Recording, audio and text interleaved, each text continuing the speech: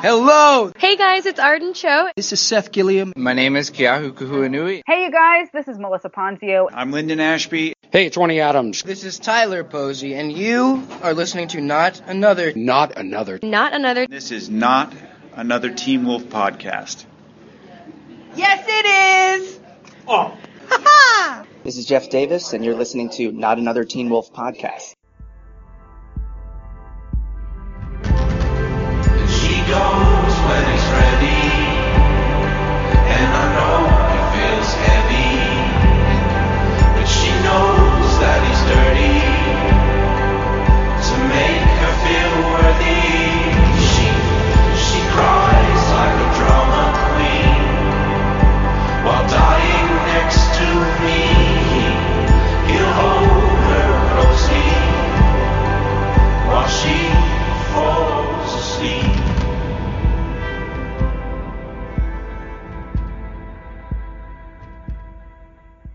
Hello everyone, welcome to episode 74 of Not Another Teen Wolf podcast. This week we're recapping Orphaned of season 4 episode 6 and we have Karen back. Yay, hooray Karen! Woo! Hi, how are you? Hi, I'm good. How are you? Good. Sick. Yeah, I'm a little bit sick. I wasn't sure how I was going to sound, but we'll see how we go. Hopefully it's not too noticeable. Hopefully it won't be like that time we were recording at FightCon and I couldn't. It was just the worst. But yeah, Karen has put in the notes to talk about herself. She's written this statement herself. She said, "Karen went to Comic-Con. Everyone now hates her." So, Karen, do you want to tell us a little bit about that before we get into the episode? About Comic-Con or how everybody hates me? Both, either. Whatever. Yeah, so I did just get back from Comic-Con a couple of days ago, and it was amazing. It was even better than last year. Did lots of Teen Wolf things, which was really cool.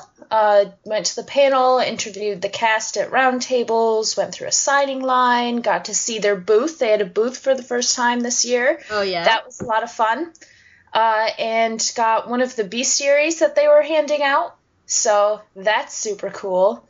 And yeah, everyone just hates me because I was there and they weren't. But I brought presents back for everybody, so you guys can't hate me. No one hates you, really. I said last week when we were recording with Donya, I said, you know, if it was anyone else but Karen, I would hate them, but you can't hate Karen because she's too cute.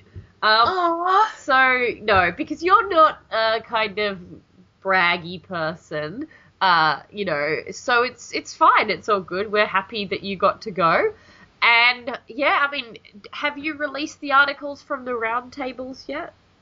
Yeah, everything went up pretty immediately. The next day, I think in the morning, I finally got everything out. So, yeah, all the new information is out there on Hypable. Just search down those articles. We could probably link to them in the show notes.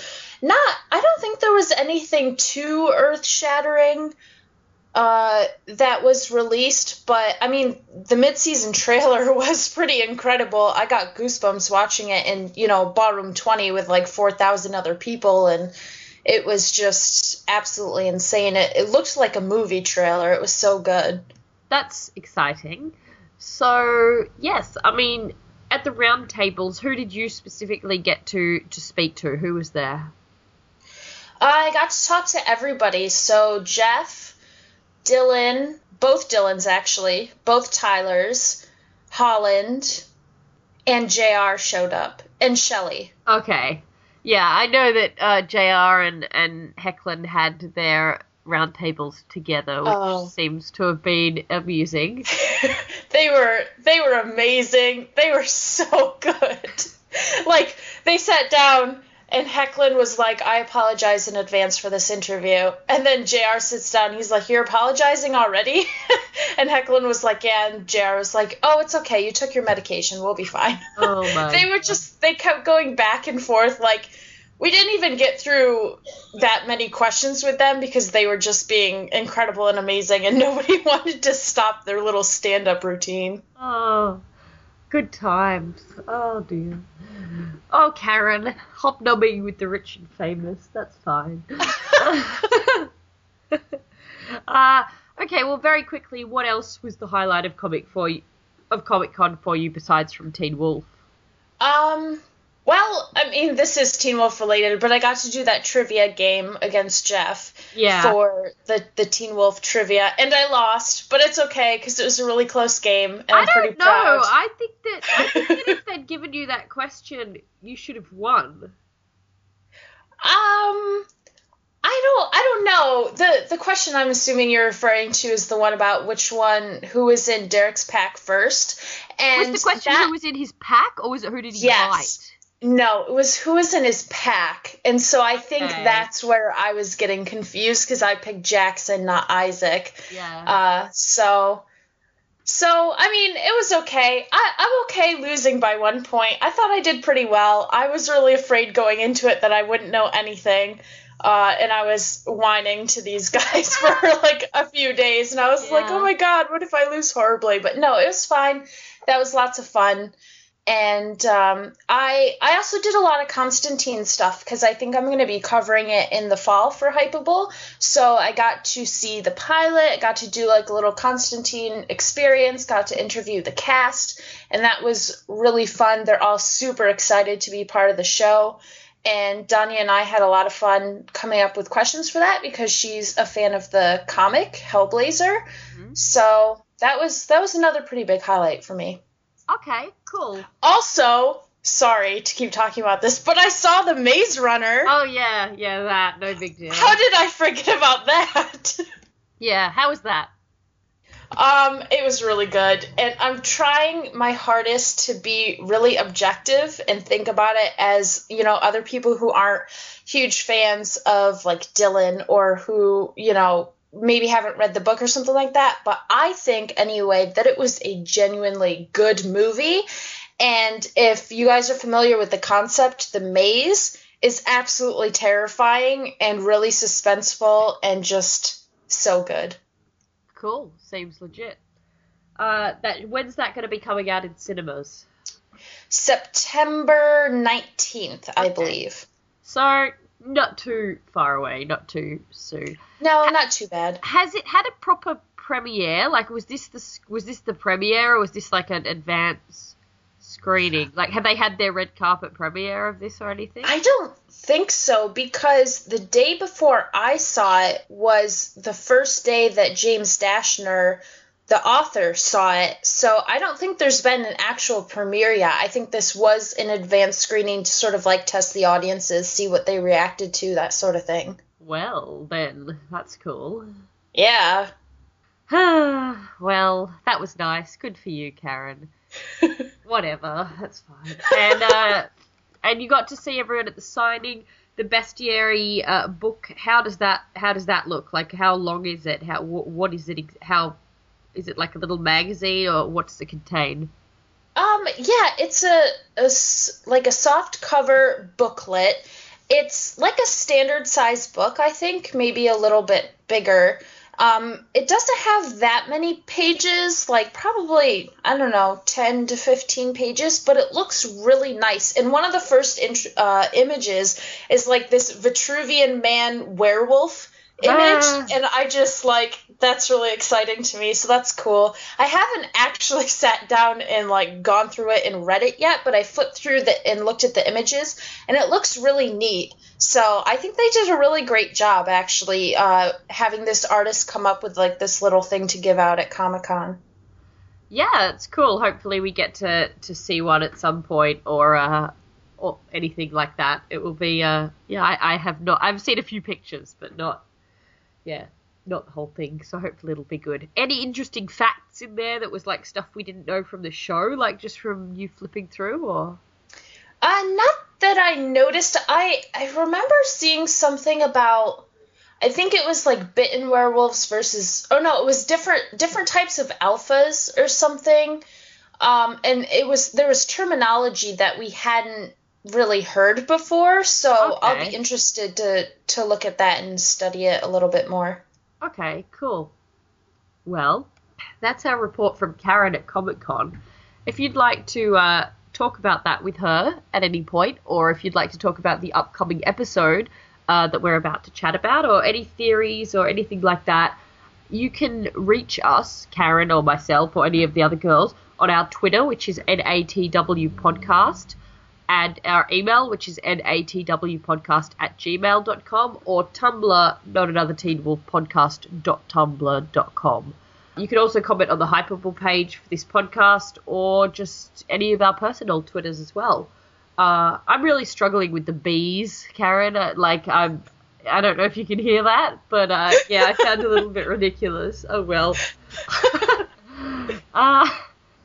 All right, so in terms of favourite quotes this week, Karen, I ended up going ahead with a bit more of a serious one, but I did just want to give a shout out very quickly to our best friend Jordan Parrish being like, I'm worth $5 when looking at the Deadpool list. Oh my god. And yeah, Parrish was obviously a driving force throughout this episode, and we love and adore him, and we're kicking Brooke off the podcast because she doesn't trust him, basically. And she's like, oh, this Brooke's is the first fired. time I liked him. And where are you about Parrish at the moment? Like, Donya and I are full on, like, don't even talk to me about, like, anything bad. Not okay. Whereas I think Courtney and Brooke are both a bit like, eh. And this week they kind of like, oh, I liked him a bit. And I'm like, what about the ninjas? What about him making fun of Agent McCall? Yes.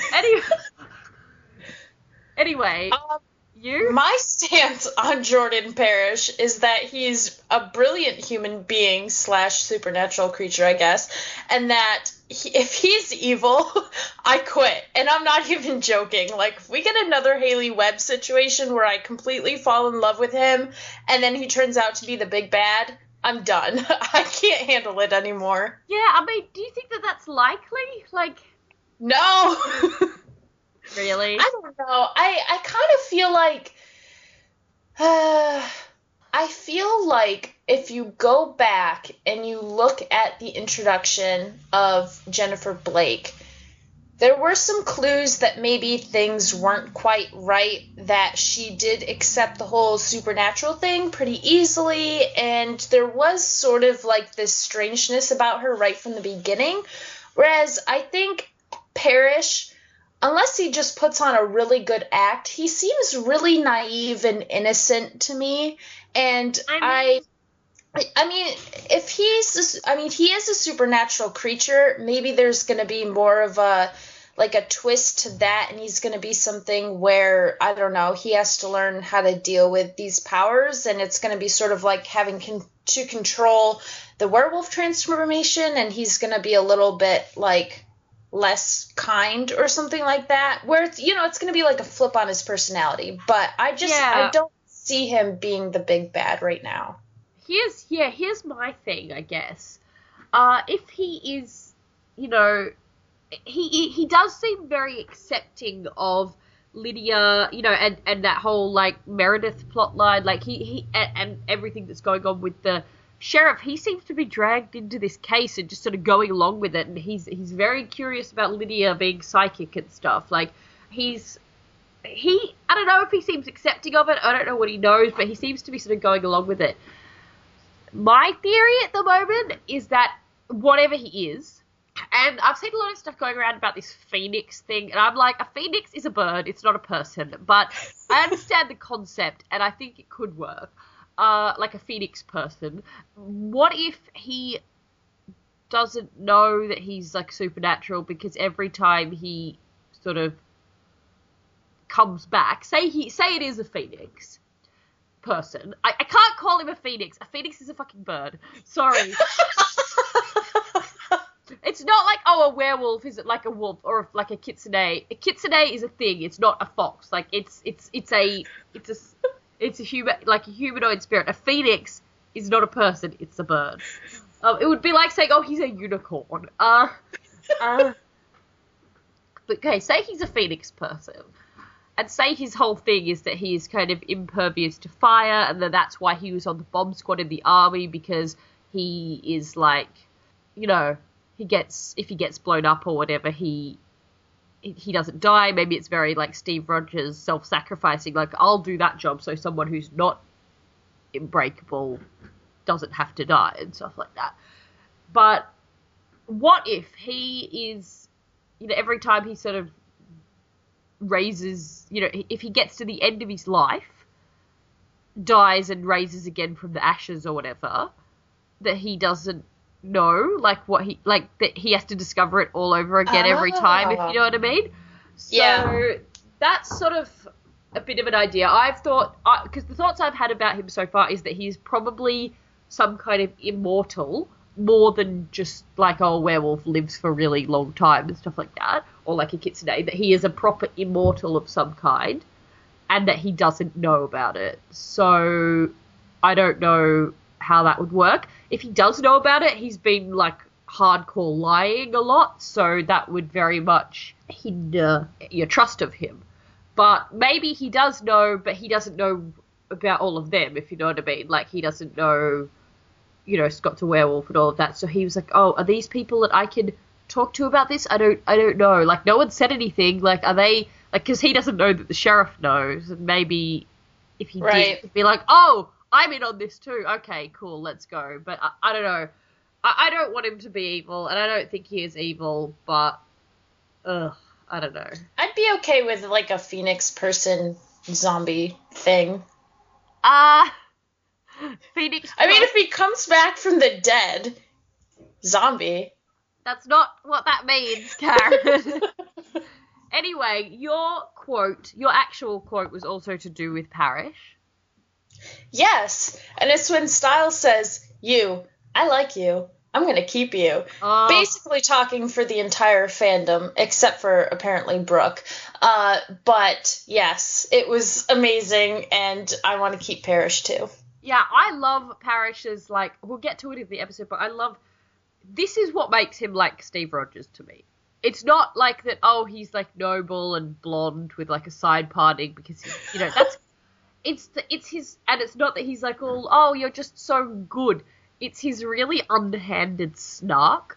That is what is like Captain America to me, because Steve Rogers is one of the snarkiest people ever, and he just has this really, like, innocent way of being able to kind of really bitch someone out, and Parrish does that all the time. Like, he's done it with Agent McCall, he did it with the horrible Brunsky orderly guy, and it's just, I just love that about him, so yeah, we'll get to that. But my proper quote that I picked, because I kind of couldn't choose, but I don't really have that much to say about it, except for that it was a really good line, and it's obviously very representative of the character and of, people and what's to come, I guess, was Peter at the end talking about his anger issues as a child, breaking his toys, and then he says, then I got to the point where I realized, why break your own toys when you could break someone else's? And that's really messed up, and it really ties back to, Liam earlier in the episode, saying, my dad told me that, kids who are angry, they either hurt themselves or hurt someone else and stuff like that. And Peter definitely went the other way. So, yeah, that's... And it really makes me think about Visionary, the flashback with Derek, because I feel like Paige was Derek's toy. And I mean, that sounds bad, but you know what I mean, the metaphor. And Peter broke her, had her killed, essentially, because he could. And I feel like maybe now we finally have an answer, not a very good answer, mind you, because there isn't really a reason behind it other than the fact that he's a sociopath, that he just decided to do it because he could. Nice. Very nice. Love it. Great. Peter. Cool. Okay, do you want to go ahead with the episode then? Yes, and I mean, before we jump into like the plot by plot details, I wanted to mention that when we first saw the title of this episode, Orphaned, we all got really, really scared, and we were like, oh my god, who's gonna get orphaned? Well, it turns out it's in reference to the orphans, Violet and Garrett. So how happy were you that one of the main characters didn't get orphaned in this episode? Yeah, pretty much. And I did get worried in the middle of the episode when Agent McCall and Sheriff were in, like, the truck accident. But, But yeah, I was like, oh no, it's happening. But yeah, it was a relief. I have some questions about the orphans in general, which we'll get to. But yeah, I was pretty stoked that no one got orphaned, the main characters. Yeah, me too, because, I mean, at this point, there are a couple of people that, it would really suck. It wouldn't be that difficult for them to get orphaned because, like, Stiles only has one parent right now and all of that, and it would be so horrible, but I'm glad they didn't go in that direction because we got a lot of sadness in Season 3, and we don't need that crap for Season 4. Yeah. The first thing that you've put down here actually ties into what I was going to say, which you said, why did Kate get a tape if she's a supernatural creature too? Now, here's my thing. Kate is on the list, so that is a bit of a weird thing. Maybe maybe it's like anyone can have a go. Even if you're on the list, I'll still give you the money if you kill someone else. Like maybe that's part of it, but maybe the benefactor is trying to kind of help her as well as kind of get the killings done, like, or maybe they're trying to make her think that she's being helped, which would make sense, especially if it was Gerard or something, like, yes, I'm going to try and help you and all of that, but then, actually, lol, don't care about you, want to kill you kind of thing. But I don't know. My thing is, if she is one of the assassins going after the Deadpool list, I mean, her tape sounded like a helpful tape, not like a let's kill you kind of tape, and we don't know what's on all of the tapes. But, okay, the mute, allegedly human, he had no mouth. His face was like, and he fed himself with a tube. He's supernatural of some kind. They say he's not, but he's something, if you know what I mean. I don't know what, a genetic experiment, like, he's something. And then the thing at the beginning when Kate is sort of asking all of those people, she's got her berserkers, which I don't know how she controls, but she's asking all of those killers that are going after the Deadpool about things, and she knows, someone says about the orphans, and they say they look like kids, they look like teenagers. So my question is, were they really actually young? Or, like, if they're like not... If he didn't say they're kids, he said they look like kids. So are they also some kind of supernatural forever children or something? Like, Forever Children. That's actually the name of... No.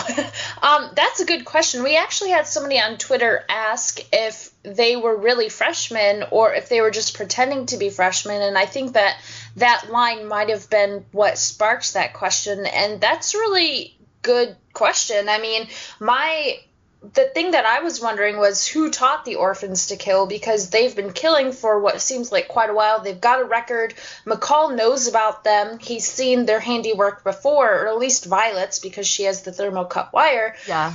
Maybe they are a lot older than they appeared, but, once again, they're both dead, just like the mute is. I'm not sure if we're ever going to learn more about them, but I hope we do, because... even though they were bad guys, I was really intrigued by them and their roles on the show, and I would like to know a bit more about their background. I mean, they could be people in their early 20s posing as high school students, the same way the rest of the cast are, or something like that. but I don't know, like, that confused me. I was really whatever about that. I was really like, But my bit here, I just wanted to talk... for 2 seconds about the tape Kate was listening to, which seemed to be like a lecture on the Hale family. Did you pick up on that?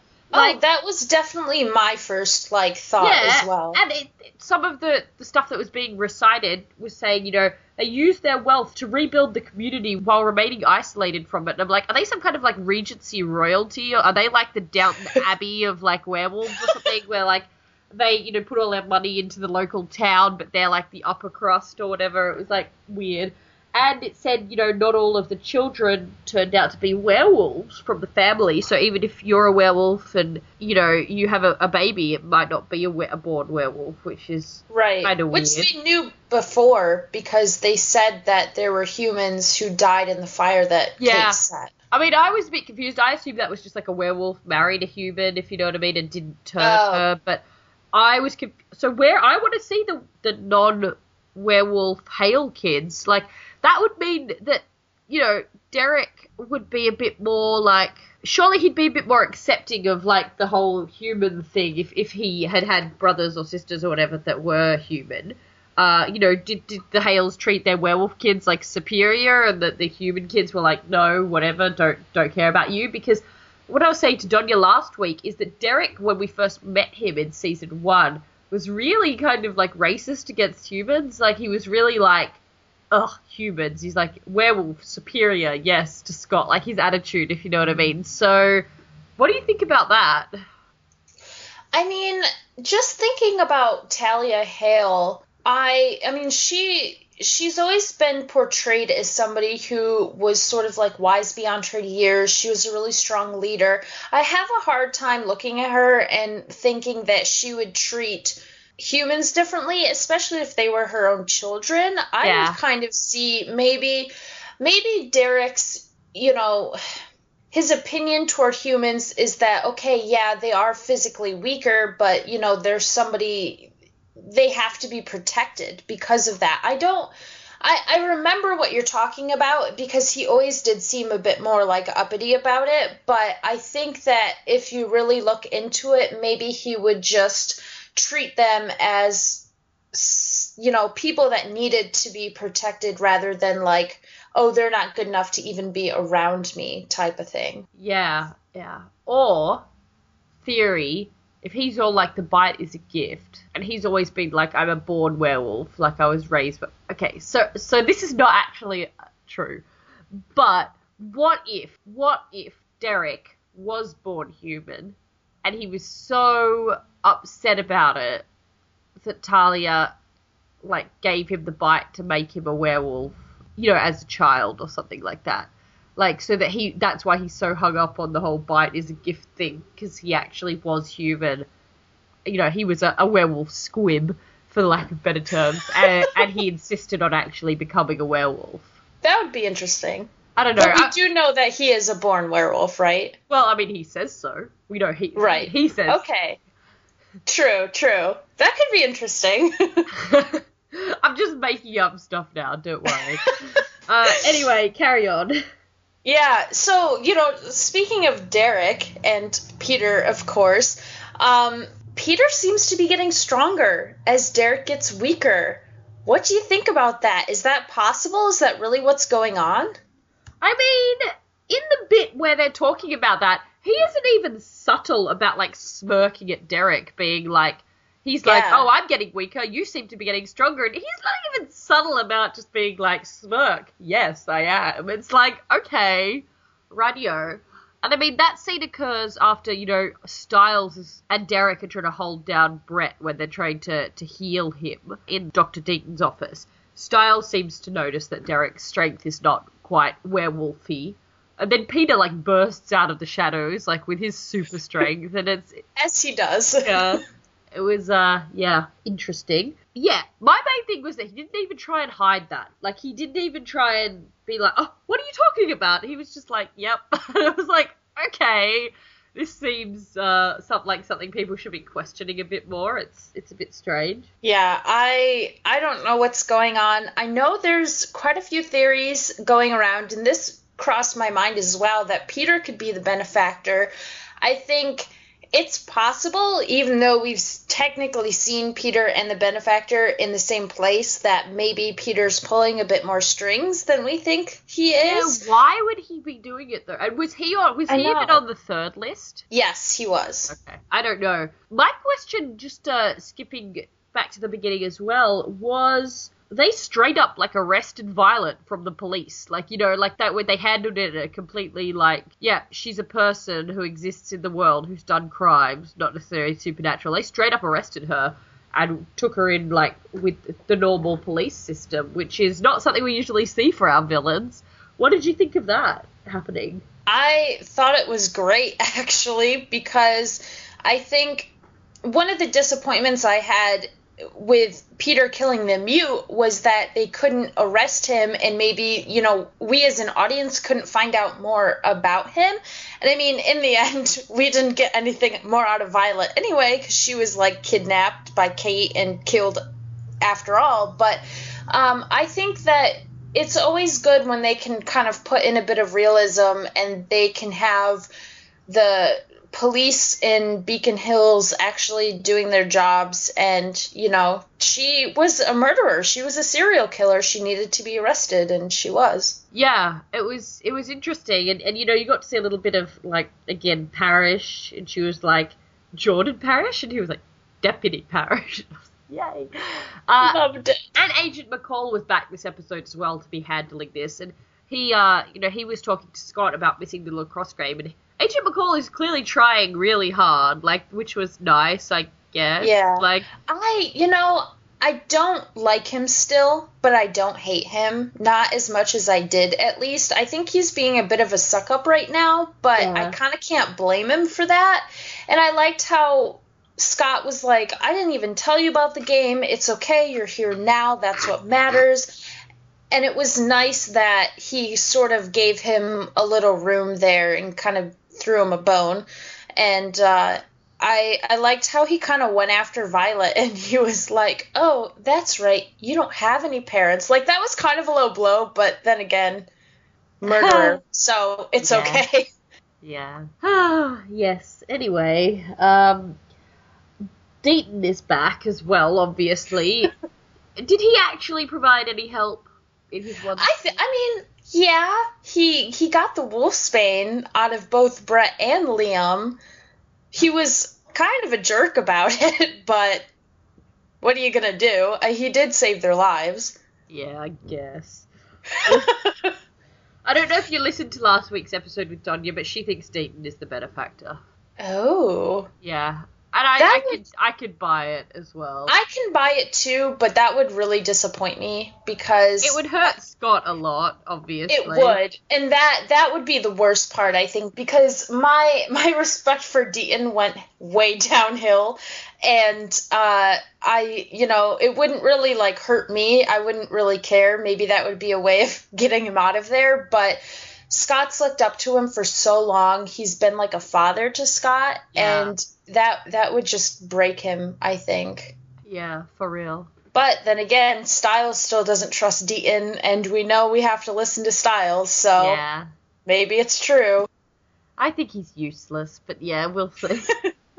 What did you think about Satomi coming back, in a sense? I don't think we ever really saw her except for that. We saw flashback footage, but I assume she will be having more.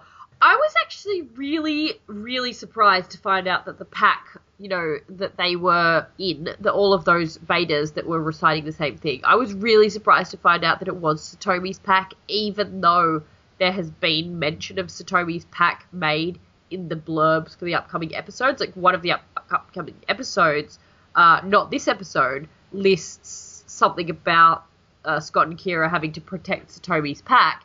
And I was like, okay, cool, we're going to see her again. Okay, she's gone and had a pack, she's part of a pack somewhere. Cool. Didn't question it. Didn't think it would be the same pack as the one that's on the hit list, if you know what I mean. I was actually really like, oh, all right. And yeah, I've got quite a few questions about it. Is she the alpha? Did she become an alpha at some point and she's bitten all these people? Or has she just taken in all of the little lost werewolves or the orphaned werewolves? And she kind of just protects them in this peaceful, retreat kind of thing? Because given, what Derek said, who, he seems to know a fair bit about her and about Buddhist, lore, because, of course, he does. It seems like she might be trying to do something very, very peaceful for all of these little lost, innocent werewolves. None of them are blue-eyed ones. So, yeah, I like it, and I love the idea of her having this peaceful pack. And yeah, I think that in my head, I don't know if she's the alpha or not, or if they're just a pack of, random betas, but that she's kind of the teacher and stuff and helping people live peaceful lives, live hidden lives as we learn. They can inhibit their scent, we learn later on, which answers a lot of questions. And yeah, I was actually really into it. Yeah, I liked seeing her back as well. Not that we really did see her, but I like the idea that I believe that she was the alpha, because they kept saying it was Satomi, and they kind of referred to her as the pack leader.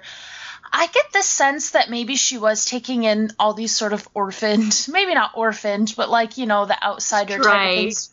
Yeah, because the people that we saw, they kind of seemed like they were from all over the place. You had DeMarco, who was a bit older, a little shady, and you had, I think her name was Carrie. Yeah. She was the one that lost her hand, and then you had Brett, and I mean, those two looked like they could have been a bit closer in age and everything, but even the people that we saw lying dead in the field, they seem to be from all over the place. And I kind of like this idea that maybe she brought these people in, maybe people who had been struggling with the bite and trying to control the transformation, and she brought them in, taught them to control it, and kind of became this like peaceful leader for them or something. Yeah, I mean, it's funny that they've never mentioned her or encountered her before. Like, is she based in Beacon Hills, or does she just come through there or something like that? Because they seem to have known DeMarco for a while, and, you know, Liam seems to have known Brett for a while as well. So if they're based in Beacon Hills, it's kind of funny that Derek never happened to bring it up before. But, you know, I feel like Satomi's pack might have been a good place for Derek. I mean, if he didn't love Scott so much, because, you know, he's got some issues to address, and he could just be there and be peaceful and meditate and stuff, which I think is what he wants. Yeah, I mean, her whole pack is dead now, so I don't know. Well, maybe not all of them if they're going to be, you know, coming up in an upcoming episode, but they seem to be a lot of people. Yeah, definitely. So what did you think about Scott taking the money from Garrett's locker? Well, I had no idea where this was going. Like, he told Liam, oh, I didn't find anything. And I was like, okay, yeah, you did. I had no idea where this was going. And then sort of the next scene, immediately we see him kind of hiding the money and listening to his mother worry about bills, which, by the way, I know she inherited that house and everything, but they live in a massive house, and there's only two of them, and it's not that sustainable. So, like, I'm not that surprised she has problems, really. But yeah, I don't know. Like, I was kind of shocked by it. I didn't really understand where Scott was going when he didn't tell Liam, but then immediately, obviously, it made sense. But, I mean, I'd understand if it was literally just some assassin's money who was paying them. But it's Derek's money. Like, it's not that I think that Derek needs all of it, but he's technically stealing from Derek.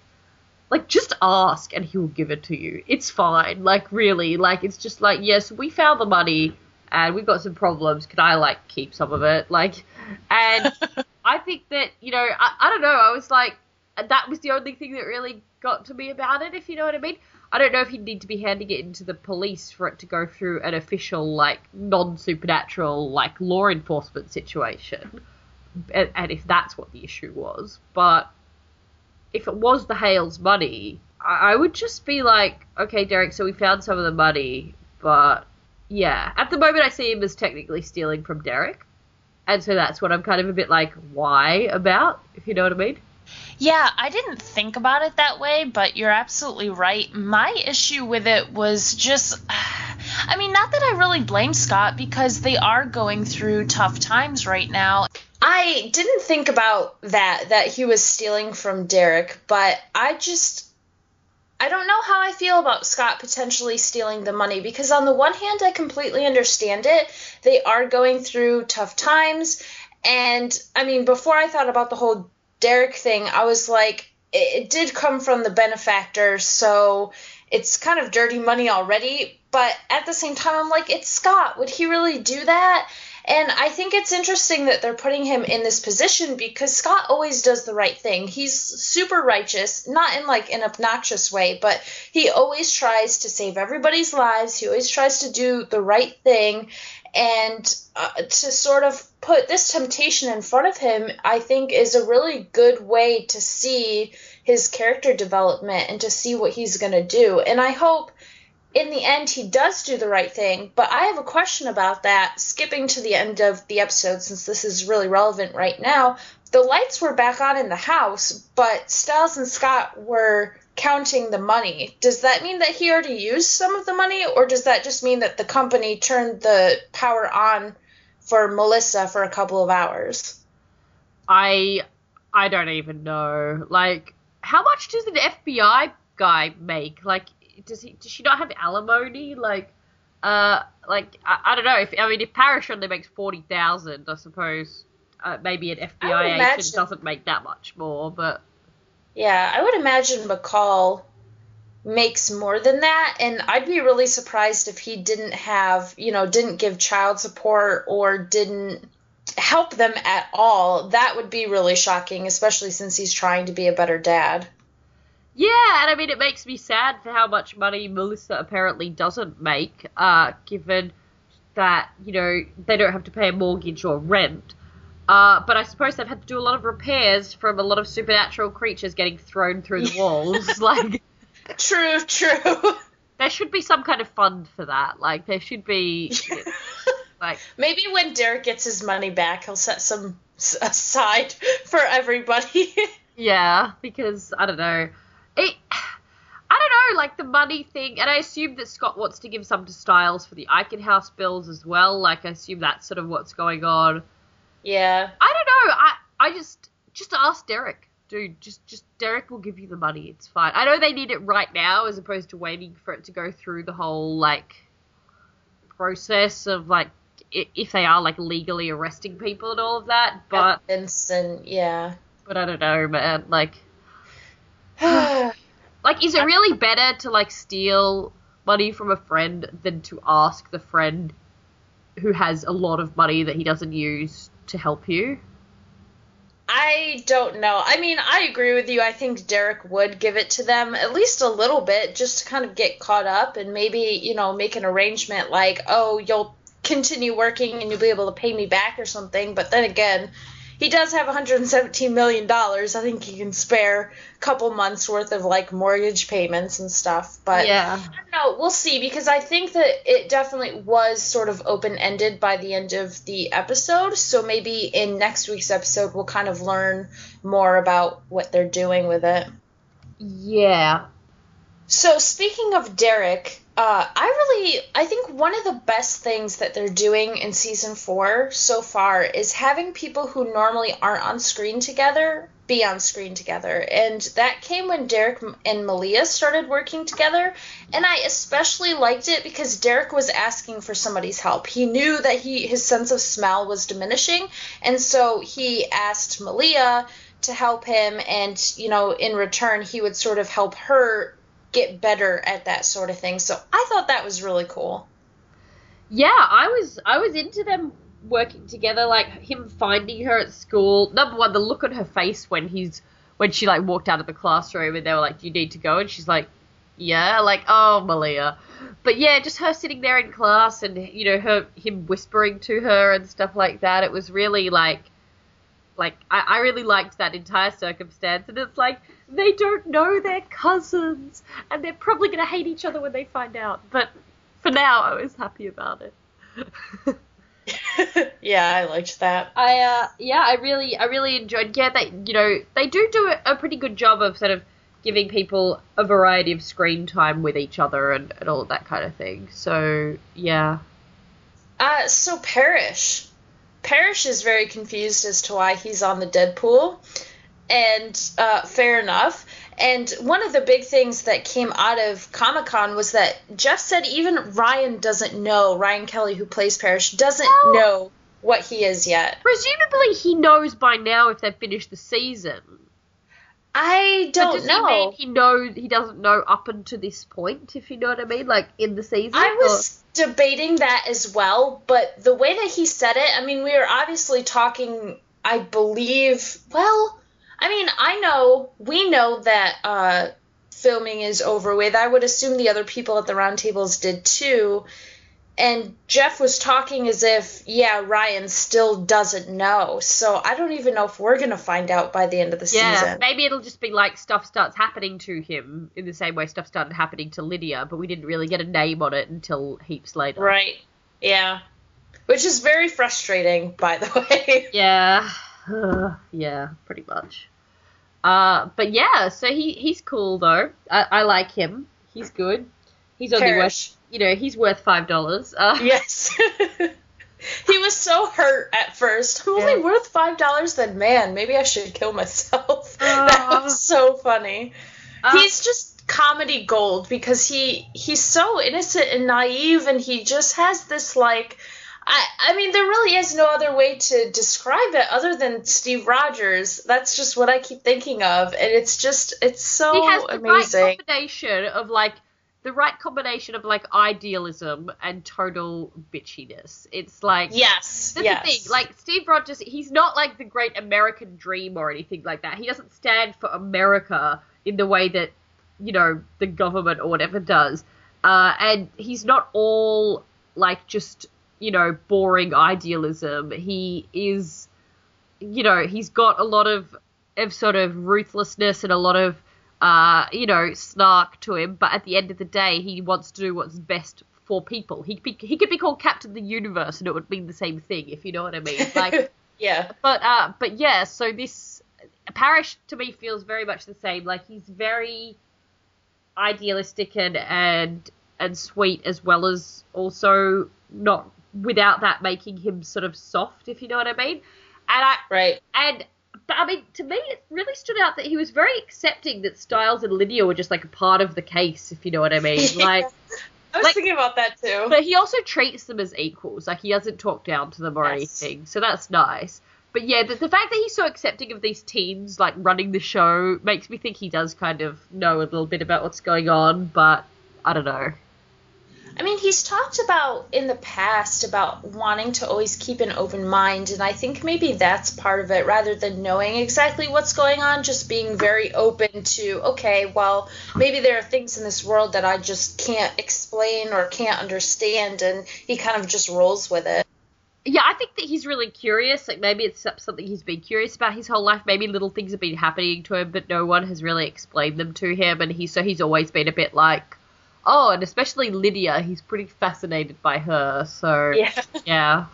Now, I wasn't on the last episode, obviously, so I couldn't talk about the scene that we saw where JR was holding the little token thing with the Triskelay on it, but I can talk about the fact that Liam is trapped in a well, and we saw the well on set, which was kind of exciting. We were very curious as to I think they were literally building it. We were sitting there, we had to walk past these guys, like, constructing the well, basically, in the middle of the, you know, studio, while, you know, trying to get from point A to point B on the set.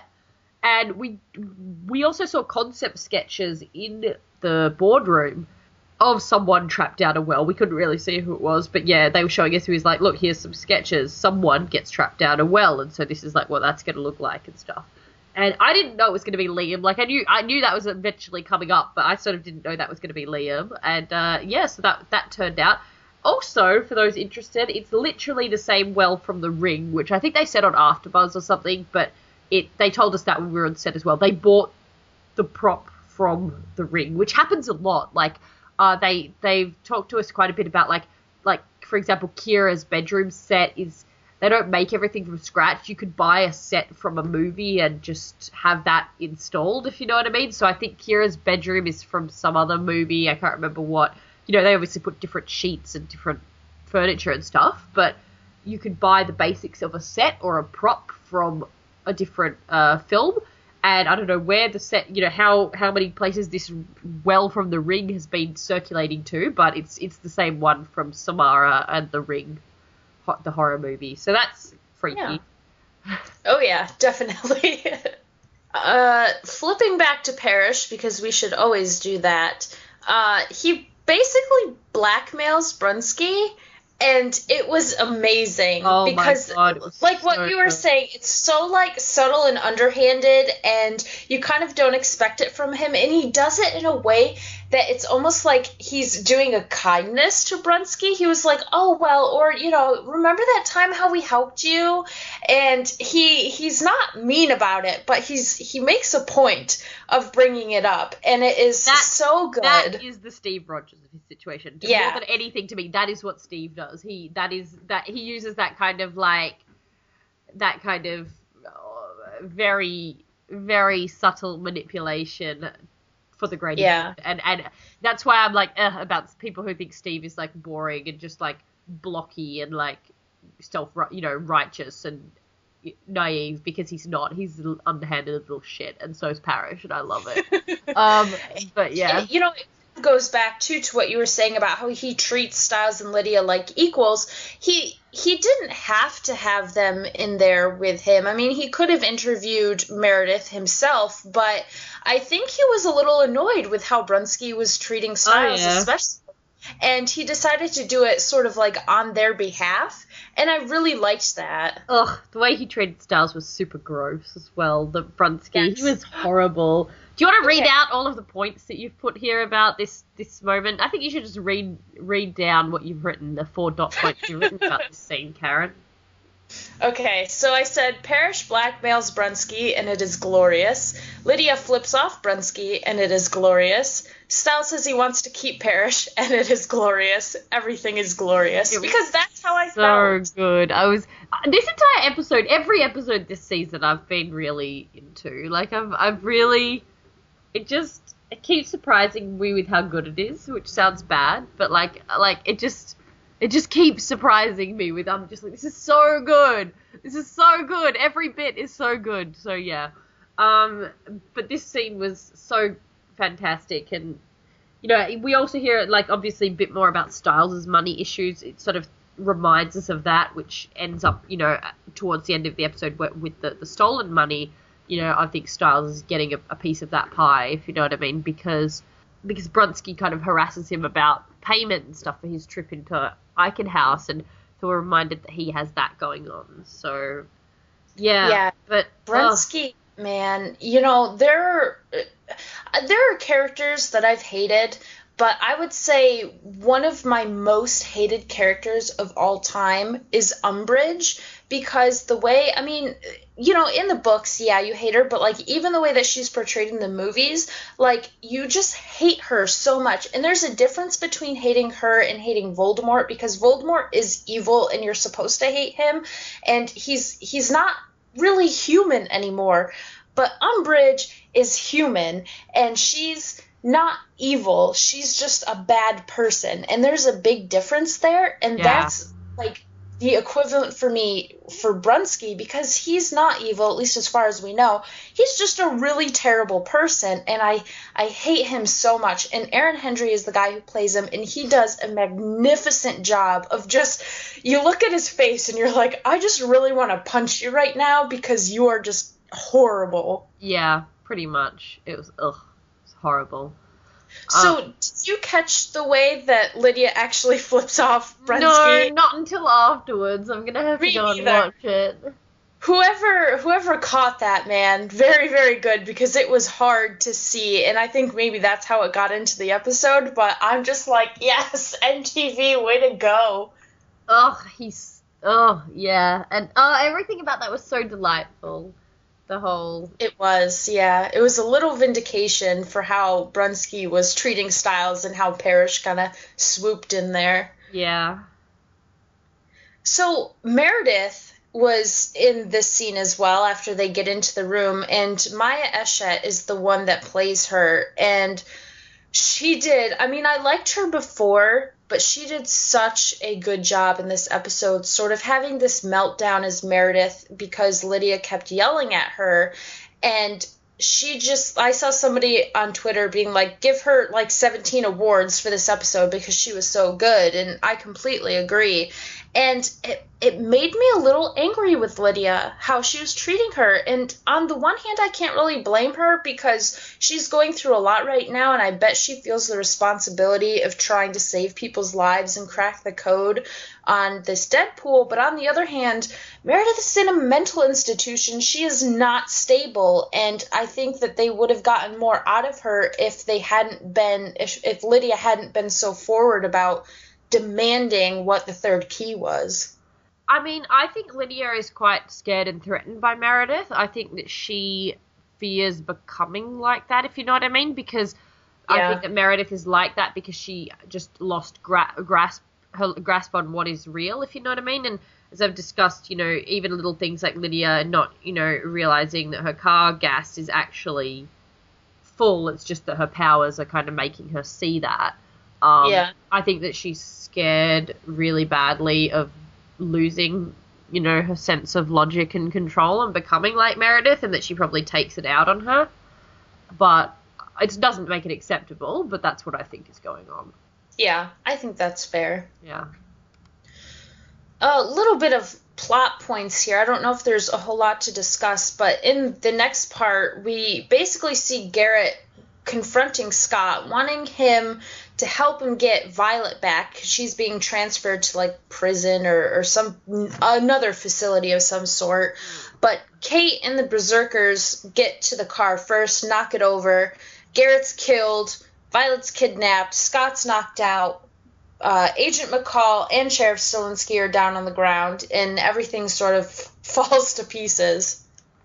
Yeah, it's not ideal. I mean, there's a few things about this, and bye-bye Garrett, I guess. Yeah. I mean, a few things about this that I had questions about. Quite a few, actually.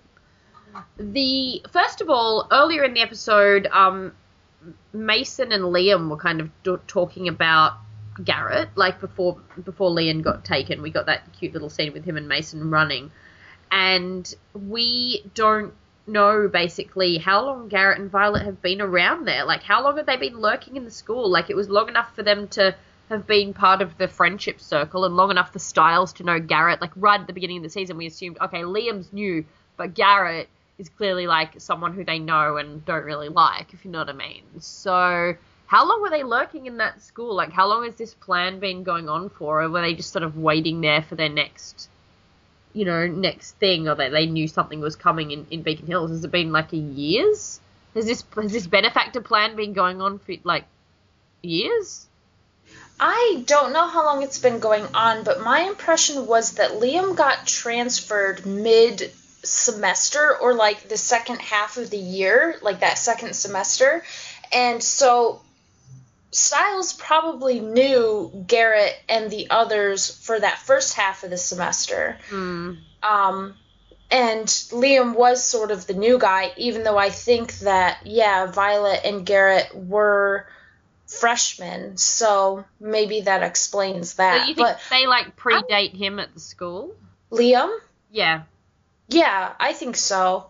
And my question too is how are Mason and Liam best friends if Liam just came to the school? We talked about this. I talked about this last week.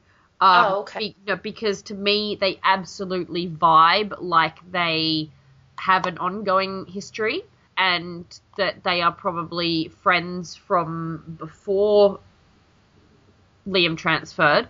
And that the reason that Liam transferred to Beacon Hills as opposed to like another school in the county was because he knew someone there.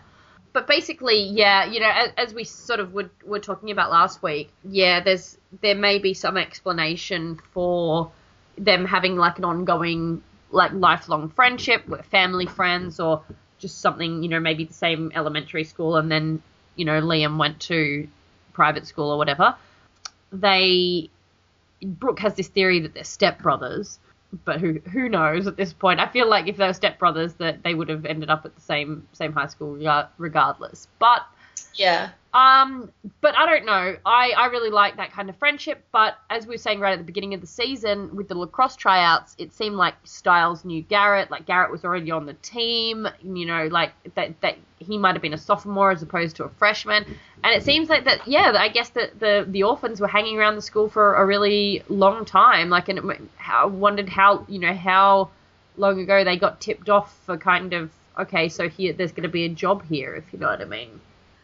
Aside from that, some of my other questions about this scene were, like, how sentient are the Berserkers? Because Kate seems to, like, control them pretty well, and I don't know why they're helping her, or, like, what they're... We kind of got a little bit of an introduction last season about the concept of Berserkers existing, but nothing since then in terms of what or why. They're just there. They're there. That's it. They're just there.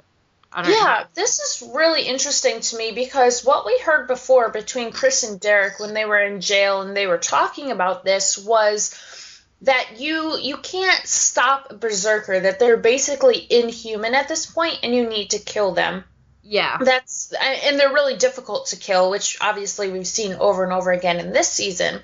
But Kate sort of acts like their alpha. She has this control over them, like she's the leader of the pack and they're her betas. And I don't know if maybe that's how it works when you're her were-jaguar, or if she like found them and bullied them into following her. But if they're that hard to kill and she's having trouble controlling her own transformation, I kind of don't find it easy to believe that she would have that power over them strength-wise. You know what I mean? Yeah, I was really confused by her control over them, and I assume we're gonna have some more coming out with them. Something about their creation, you know, we might see someone start to turn into a berserker, given what Chris and that, you know, Chris and Derek were describing. I'm quite confused about, how sentient they are and what kind of control she has and why they're working with her, basically. My other thing about this was, I guess, Sheriff and Agent McCall both being in that van, and we don't see Agent McCall on the ground. We see the Sheriff, and Scott gets out of the car and he's kind of just screaming, and I can't tell whether he's yelling like Dad or Sheriff or something. He's just sort of, maybe both, like he's screaming. But this is basically like the two men that he cares about most, like, except maybe Deaton. I don't know if he cares about Deaton more than he cares about his dad or Sheriff, like how that rank happened, but like... I love how you said that with so much contempt. You're like, and maybe Deaton. But these are his, you know, the people that he really kind of cares about, so that would have been rather horrifying. You know, I liked when they got into the van and he kind of tells, like, don't worry, that's why I'm taking, you know, Beacon Hill's finest, and it wasn't even sarcastic. It was like, no, he seems to, like, I kind of ship it. I'm kind of interested in this Agent McCall and Sheriff Stilinski thing. I was like, they seem to have come to some sort of peace, and presumably they had a bit of a bad time back in the day, and obviously we want to ship Melissa and Sheriff, but I don't know, I was kind of like, all right, Agent McCall, I don't hate you that much, so yeah. Yeah, that's what I mean. I still don't particularly like him. He still seems like kind of a weasel to me, but he's definitely getting better, and I'm interested to see, you know, how far they're going to take this, or if, like, right as he's getting good, they kill him or something, which would be pretty horrible for Scott, I think, but, you know, not beyond their powers. They would do something like that. Okay, I'm going to ask you a mean question. Just give me 1 second. So my question for you is, if he did find Agent McCall and the Sheriff Stilinski, like, lying in puddles of blood, who do you think he would be more concerned about? That is a mean question. Wow. I think... I mean, when he was going towards them, he was yelling out Dad. I think he maybe was more concerned about his father, but maybe that's because he saw Sheriff moving and he didn't see Agent McCall moving. Yeah. Honestly, I think he would be more concerned about the Sheriff, because the Sheriff has been there his whole life. He's very close to the Sheriff. They know each other very well, and I think in a lot of ways the Sheriff has sort of been like a dad to Scott, whereas he's still trying to discover his relationship with his own father, and he's still very angry at him, even if he is kind of coming to a better place about that. I think he would be really, you know, heartbroken if either one of them were severely injured, but just given history, I'm going to go with Sheriff Stilinski. Yeah, I think logically, Sheriff Stilinski. I think when you're a child and, you know, your dad's there, like, I think that he would have reverted back, like, to, you know, kind of being like, oh my God, Dad. But I think if he, like, added it up on paper and he did the, like, logical math of, like, who he actually wanted to die less, if you know what I mean, it might be Sheriff Stilinski as well. Yeah. Not that that's really a good way to live, like, tatting up on paper, you know, who you want to die less, but, you know. What can you do? So, yeah, goodbye to Garrett, I suppose. And then, Kate takes Violet. And at this point, it wasn't really very clear to me why she was doing that. But it also honestly wasn't that clear to me towards the end of the episode, except for just trying to find out who the benefactor was. Was there anything more to it than that she's determined to find out who the benefactor is? No, I think that really is what was going on there. And, you know, Meredith knew who the benefactor was, but she wouldn't say, which was really frustrating to me. And this is where I'm kind of like, well, Lydia had a right to be as angry as she did, because she brought up a good point that a lot of people were going to die unless they figured out who the benefactor was. But Meredith has at least some control over her Banshee powers. I think they sort of come and go as they're needed. I don't think she can really turn them on and off. I think it's sort of like this mysterious thing that just happens to you when you're a Banshee. Yeah. And that's part of the reason why she's in the mental institution. But she definitely did not want to give up who the benefactor was. And I think maybe she was, you know, worried about her own life, or she knew what was coming and she didn't want to give that information away. I'm not really sure, but she ends up screaming and Lydia's ears bleed, which was kind of frightening. Yeah, it was. I mean, a few things I noticed here was, I guess, Parrish. Every time Lydia really started hounding her, Parrish was very kind of protective and like, you know, go easy and all of that kind of thing, which is interesting. Like, that was something even Styles wasn't really doing, though Styles is not really known for his compassion. But yeah, so that was one thing I noticed. Lydia's ears, bleeding, like, you know, that's kind of, and it just happened to Lydia, so, you know, it must be a Banshee to Banshee thing. As we've described, we think that there is something Lydia doesn't really seem to have grasped, but Meredith seems to have given a lot of clues about, is that they can talk directly to each other, that what Banshees are doing is, like, she's saying, I heard you, and, like, you called me last season, for example. Like, Meredith heard Lydia talking about her to Malia or whoever, and then she came to find her, if you know what I mean. And last season, she was like, I heard you calling me or whatever. So all of that kind of thing, I think they have some sort of direct communication, or like they you know, communicate over the dead souls of people or something. I don't know. But yeah, there was that aspect, so I assume it is something that, you know, she's hearing it on another level, which is what made the ears bleed. I mean, yes, they're friends and stuff, but I found the way that Styles was kind of hugging her and touching her face, like, very, like, tender and protective, which is totally understandable with someone that you absolutely adore and care about and that has been, like, physically injured.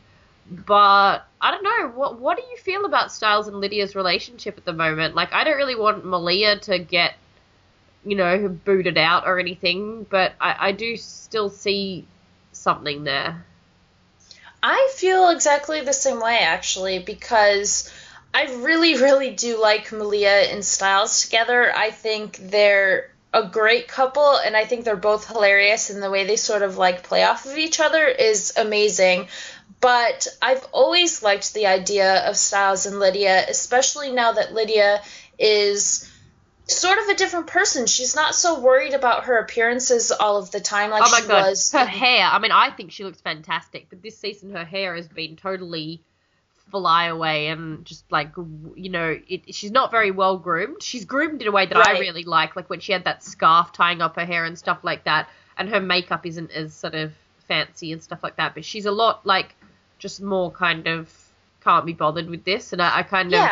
Yeah. I think it's, you know, she's got a lot more on her mind, a lot of important things that she's putting way ahead of everything else, and I love that person that she's become, and I feel like, although I want them to be friends for a long time before anything else happens to them, I definitely do see, you know, the connection that they have, and I think that, you know, right now, obviously they still are just friends, and who knows how Lydia really does feel about Styles, but I love this idea that they can be this close and they can touch each other, and that, you know, they can comfort each other, and it doesn't have to be romantic. It can just be a straight up friendship, I care about you kind of thing, because you don't get that a whole lot. Yeah. And so I like the idea that Malia is still there, that Malia and Styles are a couple, and yet Styles and Lydia can be friendly like this. Yeah, and it's just very, you don't see any kind of bickering and all of that kind of thing about it. It's not a competition. Yeah, and it's very, like, he still obviously very much cares about her, and at the moment, I mean, I don't think Teen Wolf is necessarily going to be one of those shows that sticks to, like, oh, every couple that you had in high school, it's going to be the forever get married kind of couple. But, I think that, if Malia and Styles did split up just because they sort of either outgrew each other or, they were just like, maybe Malia would never adjust properly or anything, I think that Styles is very, very cool about her. But I feel like if he had other relationships and then they ended in a, good or bad way, that would be more of a healthy way to sort of start loving Lydia again in a way that isn't even related to the crush he had on her originally, if you know what I mean. Because that's what seems to bother a lot of people, is the whole, like, oh, he was, like, creepily crushing on her and then hounded her till they got together or something like that, which I don't think happens at all. But I think that it was like, if he's been with, other people and actually loved other people and all of that kind of thing, and then at the end of the day, it ends up at the point where him and Lydia come together, it would really be from sort of emotions that grew during the time that they became close and not even related to his original crush, which I think is probably a good thing. Oh, yeah, definitely. I think that would be a truer relationship, too, because you can't really love somebody from afar, and, he put her up on this pedestal, and he, quote-unquote, loved her because of that, but I don't think... He knew a lot of things about her that other people didn't, but I don't think he really knew her like he knows her now. And I think if they did get together now, it would absolutely be something completely separate than how he felt about her then. I think that his feelings would have developed into something a lot more sincere and less like, just a childhood crush. Yeah. And even if it wasn't now, like even if it was further down the line or whatever, I'm still not sort of against it, if you know what I mean. Like, as I said, I don't want to, like, boot Malia out the door for the sake of Styles and Lydia's feelings. I love Styles and Malia together, but it's a relationship I could see having a sort of natural end in the same way that, like, remember how, like, Styles and Cora almost happened and then she went off to, like, South America and stuff like that? I feel like Malia might end up just bolting one day, if you know what I mean. Like, I mean, she said to him that she'd never run away from him, so maybe she is that attached to him, and maybe it is kind of her forever thing as well. I think it could go either way. But I could also see it having a natural end just because she's very matter-of-fact and, like, and practical, if you know what I mean, and kind of blunt. But we'll see, I suppose. I'd be sort of okay with anything at this point. As I said, I'm not super crazy live or die for any Teen Wolf ships. I kind of like what I see with a lot of them, but even Scott, literal love of his life, talking about, like, having that conversation and being like, maybe after high school and college we can still be together, and not just assuming that was the case like other high school teen shows, having the conversation with Allison that was like, oh, this is like not, that's kind of a crazy thing to think about, but I think it about Allison, and even though he's totally messed up about that, she still dated Isaac, and then he is now dating Kira even after Allison's dead. Like, so I think that, yeah, there's no be-all and end-all true love, really, with Teen Wolf.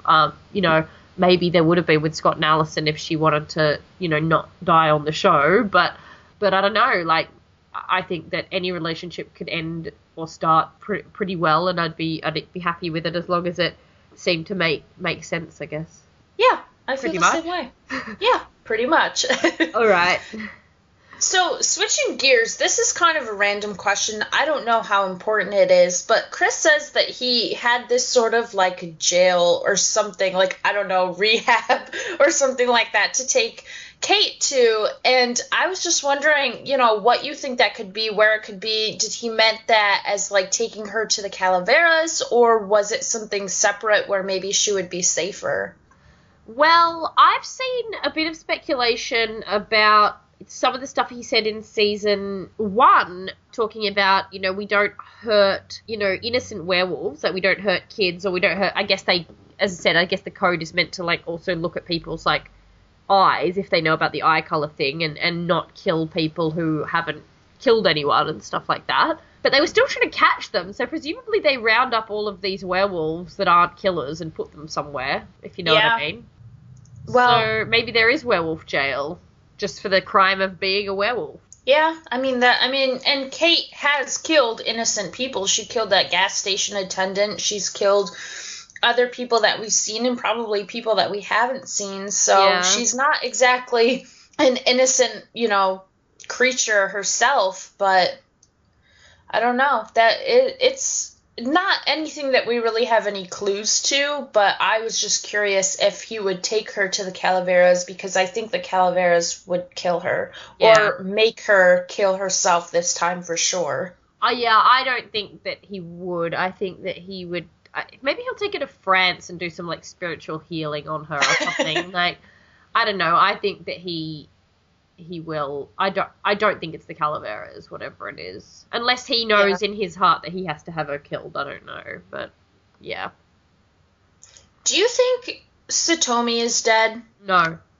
Not at all. Okay. We didn't even see her in the episode, so no. Yeah. And I mean, just, spoiler, given that blurb of the episode, I think that she and maybe the remnants of her pack are hiding somewhere. We don't know whether she's an alpha or just a beta that collected a bunch of other betas and that they kind of have like a werewolf commune or something like that. They never say she's an alpha. They just say she's a werewolf. So I'd be confused. I'd be interested about their society. But she's not there. Satomi is not amongst the dead and dying bodies. But I think that we will see her and the few escapees of her pack later on.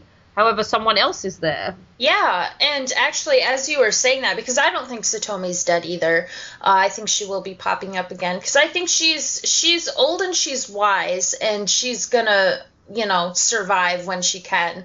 And I think that's definitely the case here. But yeah, Brayden was there, injured, barely hanging on, but she is still alive, and it kind of makes me wonder if she helped Satomi and maybe some of her pack escape. I mean, I'd hope so. I mean, what is she even meant to be doing right now, Brayden? She's meant to be working for Peter and Derek to find Kate, right? Right. So was she there fighting Kate off? Like, was it Kate that did this, like, to all of those pack members? That's what I was wondering, because why else would she have been there if it wasn't somewhere that had led her to Kate? Yeah, and I mean, I assume that Brayden's not going to die, given that I think Megan Tandy's meant to be in 9 episodes of this season, and we haven't even got to episode 6. This was episode 6 or whatever, so I don't think that she's dead, but I don't know, it was a bit confusing. A few things that I found interesting about Satomi's pack was, oh my god, last week the fandom hit the roof unnecessarily about Scott not being able to tell that Brett was a werewolf on the lacrosse field. Being like, season 2, he was a beta and he could tell Isaac was a werewolf from, like, across the field, and this week, he couldn't even tell Brett was a werewolf right next to him. They should have just been patient, and we were kind of like, we didn't really have any answer for that. We kind of were just talking about, that he could smell werewolf and he thought it was Liam, or like that, he was focused on other things. And apparently it's actually more than that, and it's that their pack can sort of learn the kind of control that means they can hide their scent from other werewolves or anything, so they can just really focus on living a human life, basically, which, Satomi was obviously doing even when we met her in the flashback. So that is interesting. Like, what do you think of that idea for werewolves? Like, for, them living life like that? I think that's awesome, and I think it just, even their mantra, the sun, the moon, the truth, it's something that is very peaceful sounding, and it sounds like, they really just want to live as humans. They don't want to cause any trouble. They all had sort of their own lives. I mean, DeMarco wasn't the best guy in the world, but, he had a job. He was sort of staying out of the way. He was trying to control his transformation. Presumably, Brett lived with his parents and went to school and just went to, like, pack meetings to learn meditation every now and then, Yeah. And I really like this idea that, you know, okay, you're a werewolf, but maybe as a werewolf you have other powers, or like certain senses are enhanced, or you have this special control over your body that lets you do certain things. Sort of like what we learned before, where some werewolves could actually turn into wolves, whereas you had like Peter, who was the grotesque, scary werewolf thing, Yeah. and other people who kind of do like the half transformation. I like the idea that even though, you know, you have this group of werewolves, within those werewolves, people are different still. I think that's really sort of a natural thing. Yeah. The one thing I found slightly clunky was, like, Derek and Malia being like, where would Buddhists hide? I'm like, do Buddhists hide in a particular place? Like, I loved Derek knowing all of the stories, and I think Derek is probably a secret Buddhist. But I mean, they had to kind of come up with some sort of answer, I suppose, for, like, where would they go? But I didn't quite buy the whole, like, oh, they're going to the eastmost part of the town because Buddha faced the east. I was like, all right, okay, that's a bit of a strange answer, but, you know, apparently it ended up being true. I just love Derek the Buddhist, basically. I was just excited by Yeah. I mean, I liked that part. I thought it made a lot of sense. I don't know. I don't really know a lot about Buddhism or anything, but I thought it was kind of cool. And I kind of want to address that, too, because I've seen some people being like, Derek was never this smart. It took 2.5 seasons for him to be smart. No, in season 2, he knew the Kanama. He said, you know, he's seen a lot of things in his life. He's always been somebody who knows different languages and everything. I think in season 1 we didn't get a whole lot of that, but that's also because he was the antagonist of that season, whereas in season 2, even though he was an antagonist in a lot of ways, he started to associate with Scott a lot more. Derek's always been really intelligent, and he's always been really worldly, and I just don't want people to forget that, because it has been around in the show as canon for He's a quite total a while. Ravenclaw. He probably used to sit, like, in the Hale House family library and just read these books that were, like, bigger than his head, like, all day. Like, yeah, he probably wears glasses. Or he probably wishes he could wear glasses if he wasn't having perfect werewolf sight. Like, anyway, yeah, I think that Derek is, like, yes, a gorgeous little nerd, and yeah, I don't think that that's a new thing at all, like, at all. Yeah, agreed. So at this point in the episode, Violet is dead. Kate saves Chris from the Berserkers. We already talked about the relationship she has with the Berserkers, but what I'm interested in is Kate. It's basically been explained that Kate wants to come back. Peter says this at the end of the episode. She wants to come back. She sort of wants to, like, uphold the Argent family name, but she doesn't want to do it until she has absolute control. That way she knows, and other people know, that she's not going to be, you know, harmful to other people. Yeah, exactly. And I think it's really interesting that she doesn't mind beating the crap out of Chris, but she obviously doesn't want him dead. So their relationship, it's a fine right line, now, you know, like, yeah, it's a very fine line. I don't know, it's weird. It's really strange. I don't know what she's at. I don't know if she's like that, you know, if the truth is just as simple as what they're saying, that she wants to be, that she has some sort of misguided redemption quality. Like, I don't know. Like, it's really, really weird. I don't really understand what the hell she thinks she's doing. No, I don't trust her. Looking at her now, I don't think she's a good person, but I don't think she's evil. I think she's sort of in that gray area that a lot of characters on Teen Wolf tend to be in. And maybe she's a little bit towards the evil more than the good, but I'm really curious to see where this goes, if she can eventually sort of live life among people, controlling her powers and not being sort of the psychopath that she was before. You know, if this has changed her for the better or for the worse. I like that Argent apparently has, like, a disused building with his name on the side of it to just go to. Yeah. Like, that's fine. But yeah, I mean, I don't know. Like, I can't really work out what she's playing at. She feels a bit different to how she did before she died. You know, she feels a little, like, her attitude is a little more stripped back, and I felt like who she was. A lot of what we saw of her before she died was her a lot of bravado, a lot of like, come on, kill me kind of thing, and then a lot of like fake niceness with not fake niceness with Alicent, because she did love Alicent, but this kind of, she's the way she spoke and looked this is a lot more like minimalistic and kind of raw. I don't know. I'll be interested to see her if she talks about Alicent at all, or if she even knows Alicent is dead. Like, does she even know what's going on? Like, how long has she been alive for? And I mean, how long has she been running around Mexico for? Presumably since we thought she was killed. And does she be keeping track of what's happening? Yeah, I mean, we know that there's been those 2 months between the end of season 3, so Alicent's death, and season 4, the beginning of season 4, so she's had time to sort of gain this information. I have a feeling she knows. We don't know that for sure, but I would like to see her talk about it too, her and Chris, and maybe even her and Scott. I don't know if that would change things or what, but I would like to see some acknowledgement there for her of Alicent's death. Yeah. What if the benefactor is like reaping carnage, for Alicent's death? If it is, Gerard or Victoria or something like that, that's like, all of you supernatural people are responsible for Alicent getting killed, so you're all going to get killed too. But I don't know. It would also make sense, why Satomi and her pack were on the list, even if it's not just Beacon Hills, if you know what I mean. Like, if it's not just everyone in Beacon Hills, it would be, Satomi. They actually showed that flashback of, she did something that changed her, which was she burnt up Reese with the Molotov cocktail, which then ended up making him into the Gitsune, if you know what I mean, which then led to Alicent's death. So, I don't know. It's, I don't know, Kate. She just, I don't know.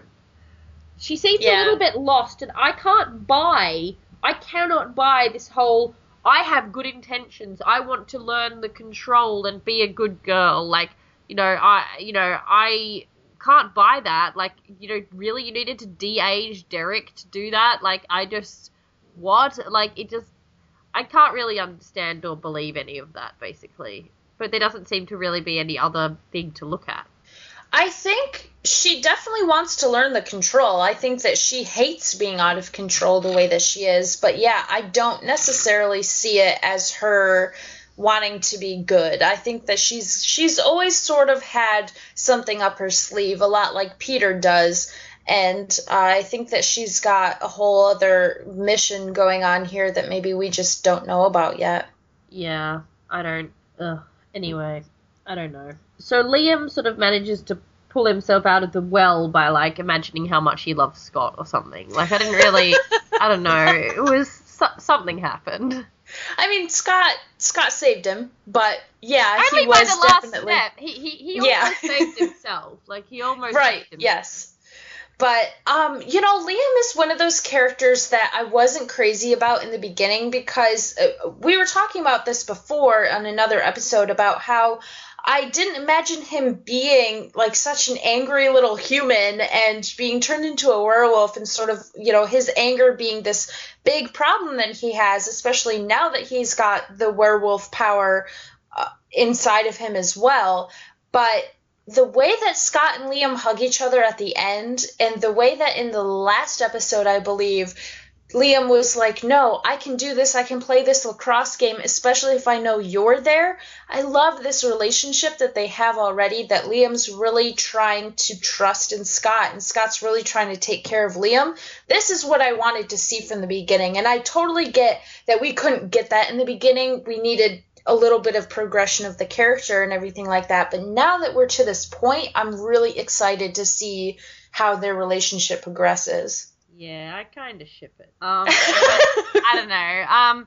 But yeah, the whole, he heard him roar from like across the city or whatever, which makes me wonder if the alpha and beta connection is more mental than it is physical, if you know what I mean. Like that it wasn't really that sound was carrying that far. It was more that it was inside Scott's head, in the same way that in the last episode when Derek had him pinned up against the wall, he seemed to be like talking to him in his head, if you know what I mean. Like he was like being Liam, but it didn't seem to be allowed. It seemed to be mental, if that makes sense. Yeah. So I'm curious if we're going to have, like, you know, werewolves who can be talking by telepathy or something like that. But I don't know. It's not Twilight. No, I liked that he almost saved himself, but that he is so, very loving of Scott, if you know what I mean. And it is interesting to me that he feels like that's already, and I do think that is actually like the beta connection, if you know what I mean. I think that is an unconscious automatic connection. I don't think it's just his personality loving Scott, if you know what I mean. I think because he is his beta, he feels safe and supported by Scott almost automatically, if that makes sense. Yeah, I think it does. Yeah. I mean, not that I want it to be like this forceful taking away his will sort of thing, like, oh, you have to trust in Scott because he's your alpha, because Scott's made it a point not to use his alpha powers on Liam so far.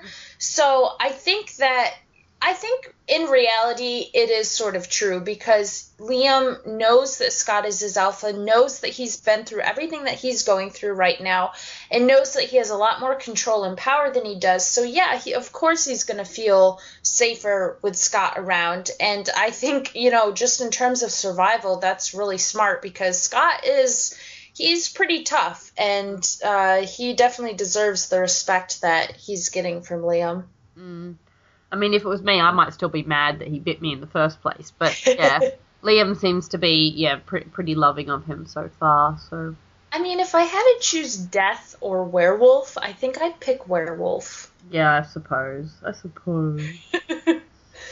But speaking of death, Derek's the last Cypher, and apparently this means he's going to die, according to Lydia and Stiles, who figured out that, she's predicting the last name, and that prediction means that he's going to die. So that's kind of troubling. Although, as I think it was Danya pointed out, it's not a season of Teen Wolf if Derek's not almost going to die. Yeah, for real.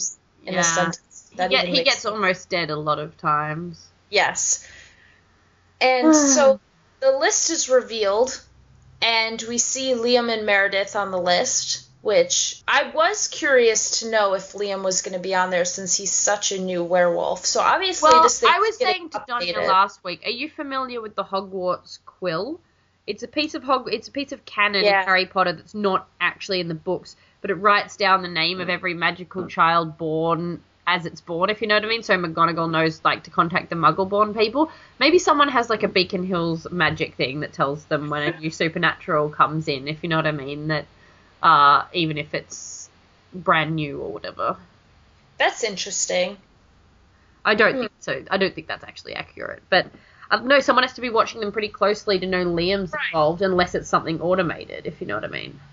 Or if somebody, or maybe it's a banshee. Well, I don't know if banshees be able to tell that. Or like a psychic or something that can sort of, like, that person's power is knowing supernatural creatures. Yeah, I don't know.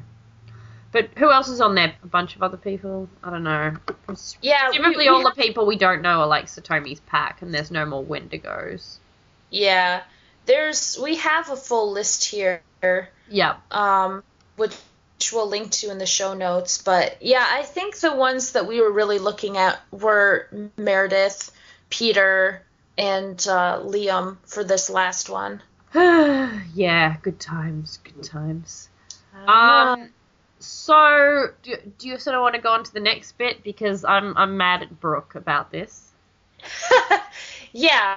Well, first of all, the actual plot point, which was that Meredith killed herself, which I was really, really disappointed in, not only because she killed herself, or, obviously that's what we've been told. We don't know if that's the whole truth. But also because Meredith was a really interesting character. She was a banshee. She was one of the people that the only other person that Lydia could learn from in terms of the banshee powers, even though that wasn't going too swimmingly. But I was really bummed that she died. And my main question was this preemptive? Did she know that she was on the list, knew that somebody would be coming after her, and instead of being killed by somebody else in probably a very painful way, decided to take her own life? I don't know. I mean, I didn't think about it from a preemptive point of view. I thought about it maybe if she knows the benefactor, then there's some sort of reciprocal thing there, and it was like, oh, kind of forcing her to deconstruct, if you know what I mean, like forcing her to, make herself not give any more information. I'm looking at this completed list, and Peter is not on it. Yeah, I was looking at that too, and now I'm like, wait a second, I swear I saw his name. Maybe there's a mistake in this one? I don't know. If Peter's not on it, then that's definitely some shady stuff. You know what I mean? Like, that's, like big giant arrows pointing at him, like flashing neon, etc. But yeah, Peter does not appear to be on this list, so that's fine. They've also listed Satomi as an alpha werewolf as well. I don't know if there's been any confirmation that she was Satomi. She was an alpha, but given that she's worth 10 million, she very well may be, or at least the leader of her pack. It'll make sense if she is an alpha, but, we last saw her as a beta who had never killed anyone, like a yellow-eyed beta, until she kind of threw that thing, killed the Nagitsune with Nushiko. So who knows what's happened in that 70 years, but, if she wants peace, then it seems a bit weird that she would kill an alpha to get power, if you know what I mean, unless someone came after her. Anyway, I'm sure we'll see more about her soon. Peter does not appear to be on this list, and they have added it up to 117 million correctly. Right. So, and I'm looking at another person who put together a list. Peter's not on this list either, but the Mute went after him. So what's going on? Was the Mute looking for Derek, and Peter happened to be in the way, or like? Well, I mean, the thing is, the Mute sort of attacked him unknowingly. Like, Peter wasn't confronting him. He wasn't confronting Peter. He was just lying in wait for Derek, maybe. But that wouldn't, if he's not getting paid to kill Peter, why would he even bother going after Peter? Especially since he ended up losing. Like, Peter survived, so. I don't know. Somebody confirm with us that Peter's definitely not on any of these lists, because I'm really confused now. I don't know either. I'm confused as to why some of the beta werewolves are worth more than the other, like Liam, who's a brand new werewolf, worth 3 million, and then a bunch of people who aren't identified, but maybe betas as well. I assume a lot of these people are like the dead people from Satomi's pack, are all 1 million, and then you go down to 500,000, then 250,000. If it's just like a power thing, or like, for example, Liam belongs to Scott, so he'll be like harder to kill because he's better protected. So I don't know. That was my guess. Yeah. That it had to do with Scott. Yeah. Ugh. Yeah. Anyway. But anyway, what Brooke was saying was, Brooke would like to make it known that she's incredibly suspicious about this death, meaning Meredith's death, and she's side-eyeing Parrish hardcore. Also, even if it isn't Parrish, this death is still super fishy. Remember last season that as soon as Styles showed up, someone hung themselves? Yeah. Which I think that is a really interesting point, that, somebody else died in the same way when Styles went to Eichenhaus, because that's definitely true. But shame on you, Brooke. Shame on you for side-eyeing Parrish. She seriously thinks Parrish went in there and killed her, or had her killed? Wow. I don't know. But that ends up being true. I'm going to be mad. But God, what a way to think. God, what a miserable thing to do to yourself, Brooklyn. Like, ugh. We love you, Brooke. But no. Yeah. Cool.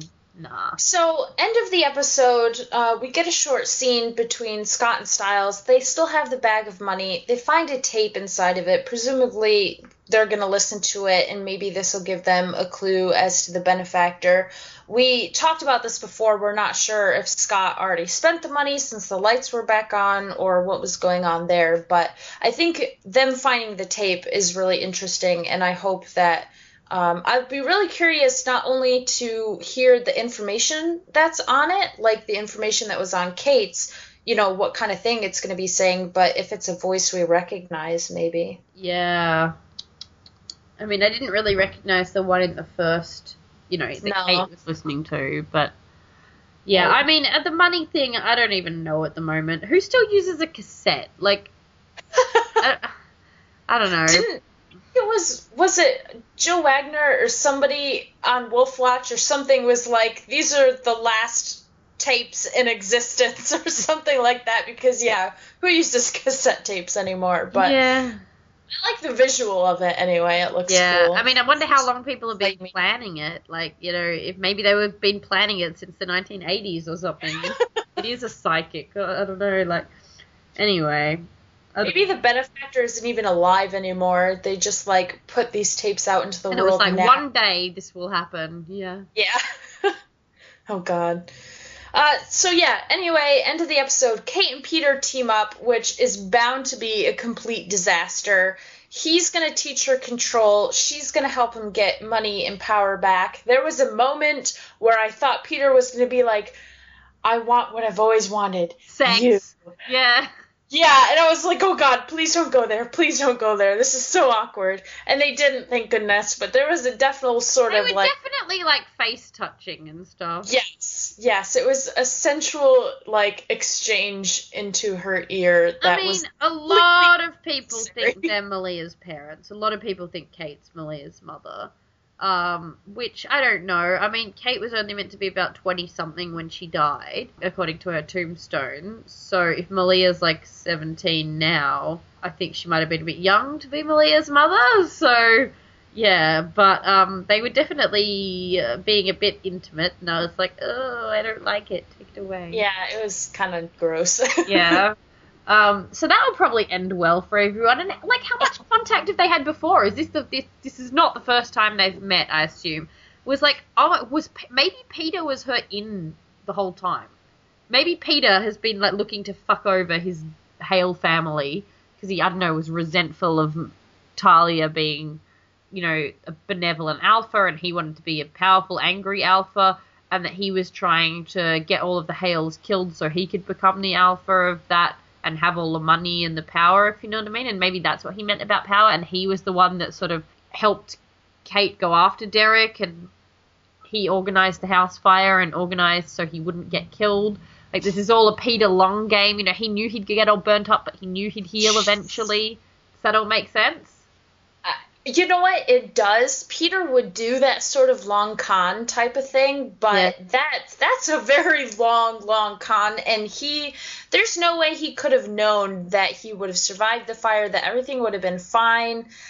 I think that's maybe just a bit out of, you know, the realm of possibility, but I wouldn't be surprised if Peter's been pulling some strings for a really long time. Maybe he wasn't meant to be in there. Maybe she tried to double cross him at the last minute and was like, I'm going to burn you too, if you know what I mean. Like, that it wasn't just, you know, that he tried to organise everyone else getting killed, but that then he kind of got trapped in it by accident because she double crossed him. But yeah, I wouldn't be surprised if he had a hand in the Hale fire because he wanted to become like the last of the line in order to be an alpha and then have all of the money and all of that stuff.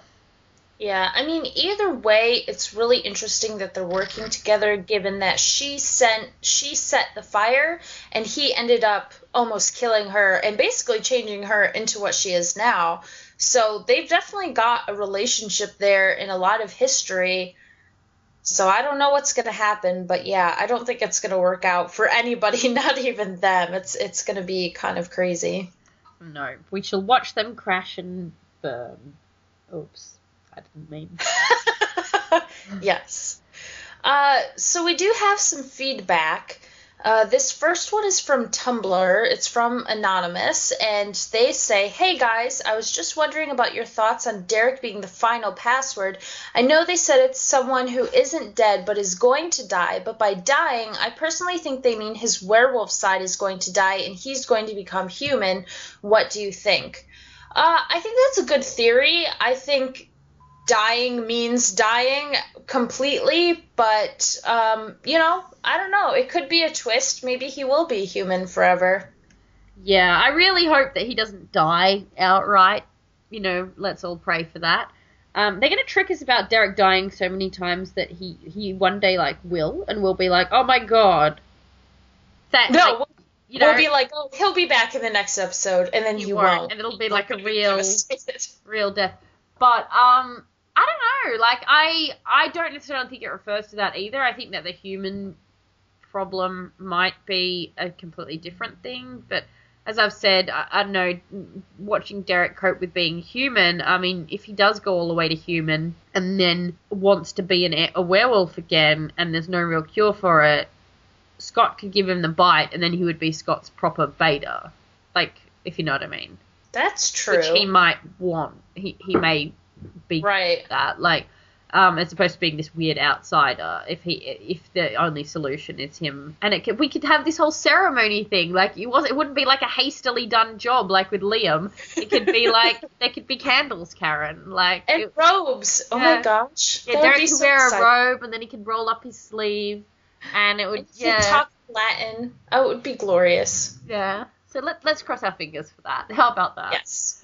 Yeah. You had some feedback as well. I had one from Twitter, which was, I hope I pronounced this right, but their username I think is Alpha Huyn, and they've said, this is more for Nat, that specifically she or he wanted to know, I just wanted to know what you think about where the writers are taking Peter and if you agree with it. Look, I agree with it in terms of, like, I'm not looking at Peter right now and being like, you're so redeemable. Oh my god, they're doing you such a disservice, if you know what I mean. That's not how I feel about him. I feel that this season, he definitely, you know, and many of his actions in the past are, I do think that they fit with what the character is meant to be. However, I personally like shady characters becoming redeemable. So I would have liked to see that happen. I don't know if we're too far gone now for that. I mainly got it from the, like, moments of guilt. Like, obviously in the second season or whatever, he was just like, the third season, the first half of the third season, he was just kind of sassy and ineffectual, and I enjoyed that. But I enjoyed sort of the stuff where you saw him being a little bit, like, he looked really, really genuinely worried about Cora, and also really genuinely guilty about facing Melissa. And he helped them for lots of reasons, if you know what I mean. And if that had continued along that line, I definitely could have seen that story. But right now, he just seems to be hanging around, not even being that helpful. And I don't think that, you know, it would make a lot of sense for him to be redeemed now. And people definitely hating on him now more than ever. But I think there was a point where they could have gone one way with him and they chose to go the other. And that will always disappoint me a bit because I never get sick of the like sassy evil guy becoming good. I just never get sick of that trope, even though it's been done like a million times. But how he is at the moment, I don't really see where we're going or where we're coming back from that, especially if we find out he's pulled off something really massive and horrible in his past, like if he was a contributor to the fire or something like that. How about you? I actually feel the exact same way, believe it or not, because I think that Peter could have gone in one of two directions. They ended up taking him in this direction, and even though I'm disappointed because I loved the idea of him becoming a good person as well, I think that what he's doing right now is not outside of his character, that this is actually what he has been like from the very beginning, and that the moments that we've seen him have that guilt have been few and far between. I mean, they were definitely there, but that's sort of like not the norm for him. So for me, I think this makes a lot of sense that he's going in this direction. He's teaming up with Kate. He wants money. He wants power. He probably wants to get Scott so he can get rid of Scott so he can be Alpha again. And although, yeah, it is disappointing because I think he had potential to really turn around and be an even more complex character, I think in a way for him to be this sort of really sly antagonist that maybe not everybody realizes he is also really interesting and will complicate the plot even further. So, you know, it is what it is, and I'm interested to see where they take it. Yeah. Like, a lot of my favourite moments have been the moments where he shows a slight bit of, like, emotion, or moments where he shows some begrudging respect for one of his, you know, human associates, like Styles or whatever. But yeah. I don't think that what we're seeing now is, like, wrong for his character. I just think that he could have been something else if they chose to take him in that direction, but they didn't. Which, as I said, I'm disappointed with only because I never get sick of that trope happening. So, you know... I don't think it's wrong in any way what they're doing with him now. Right. Yeah. I agree. Is that about all we've got this week? Yeah. Do you have a non sequitur for us? Oh, I suppose. You haven't been on in ages. Don't you want one? No. Karen, my non sequitur question for you is, what was the weirdest or most delightful or most random cosplay you saw at Comic-Con? And I will answer in return for either my experience at Comic-Con or at another con or something like that.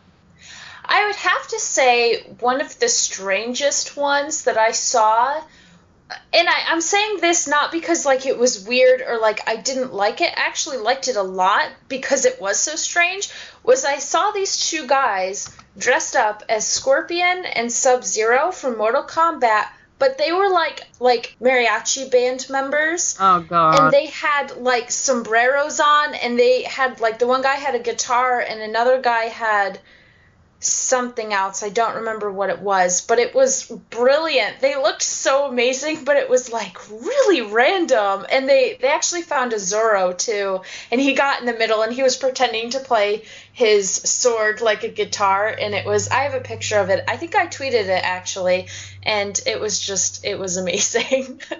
Good times. Yeah.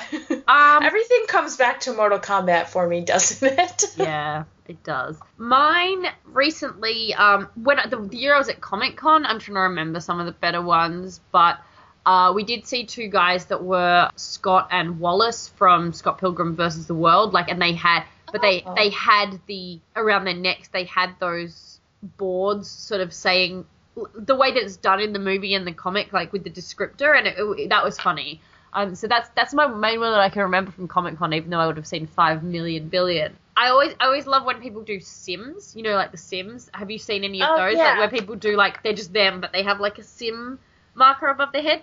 But recently, when I went to Supernova to see Stan Lee, I saw a guy dressed as Princess Batman. Are you familiar with Princess Batman, Karen? No.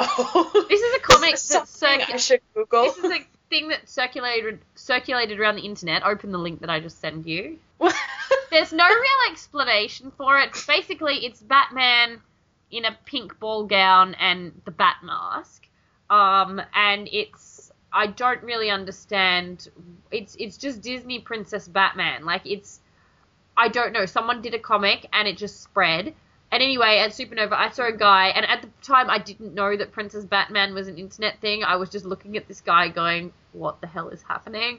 And basically, so he was wearing a big pink dress, he was a big guy, pink dress, and a solid rubber, full head, movie-style Batman mask. And I was just like, okay, alrighty then. And I was just very confused. And then I found out Princess Batman was the thing. And it was very, very strange, and that was my one of my weirdest cosplay moments. But people do the strangest things, not just things that are normal characters that you'd expect. Really weird, they'll come as, a particular, a car or even something out of an advertisement. It's really weird. Did you see any Teen Wolf cosplay at all? I actually saw somebody dressed up as the original Scott and Styles from the movie, and I literally ran after them and tapped the girl who was playing Scott on the shoulder and was like, can I get a picture? And I sent it to Courtney, and I believe she put it up on her Instagram if anybody wants to see it. But yeah, I was like, I have to get a picture of these guys. And apparently somebody did a Kinema as well. I didn't see that, but cool. I think the Teen Wolf Twitter tweeted it out. There's a lot of people at Comic-Con. I'm not surprised you didn't see every single person. Yeah. Anyway, moving on from Comic-Con, we shall let you go, and next week we will be back with an episode that I don't know the title of. Karen. Why is that my job? Hold on. Weaponized. Okay. Next week we'll be back with a recap for Weaponized, which should be good, I suppose. Is this the episode that's going to have the, Oh, the mysterious outbreak, your favorite thing in the world? I might not come on. I might just... I really don't like... epidemics and stuff like that. So cool, that's fine. Did we see Styles with it all over his face? Not all over his face, but there was definitely something, like, he had, like, black lines and stuff, and, like, Kira couldn't see, Malia was having trouble, Coach had a bunch of stuff on his back, like, he looked like he was almost dead. Well, I thought Coach he was was sick dead this at first. episode. Is that a clue? Yes. I think that was leading into it. Yeah. Yeah.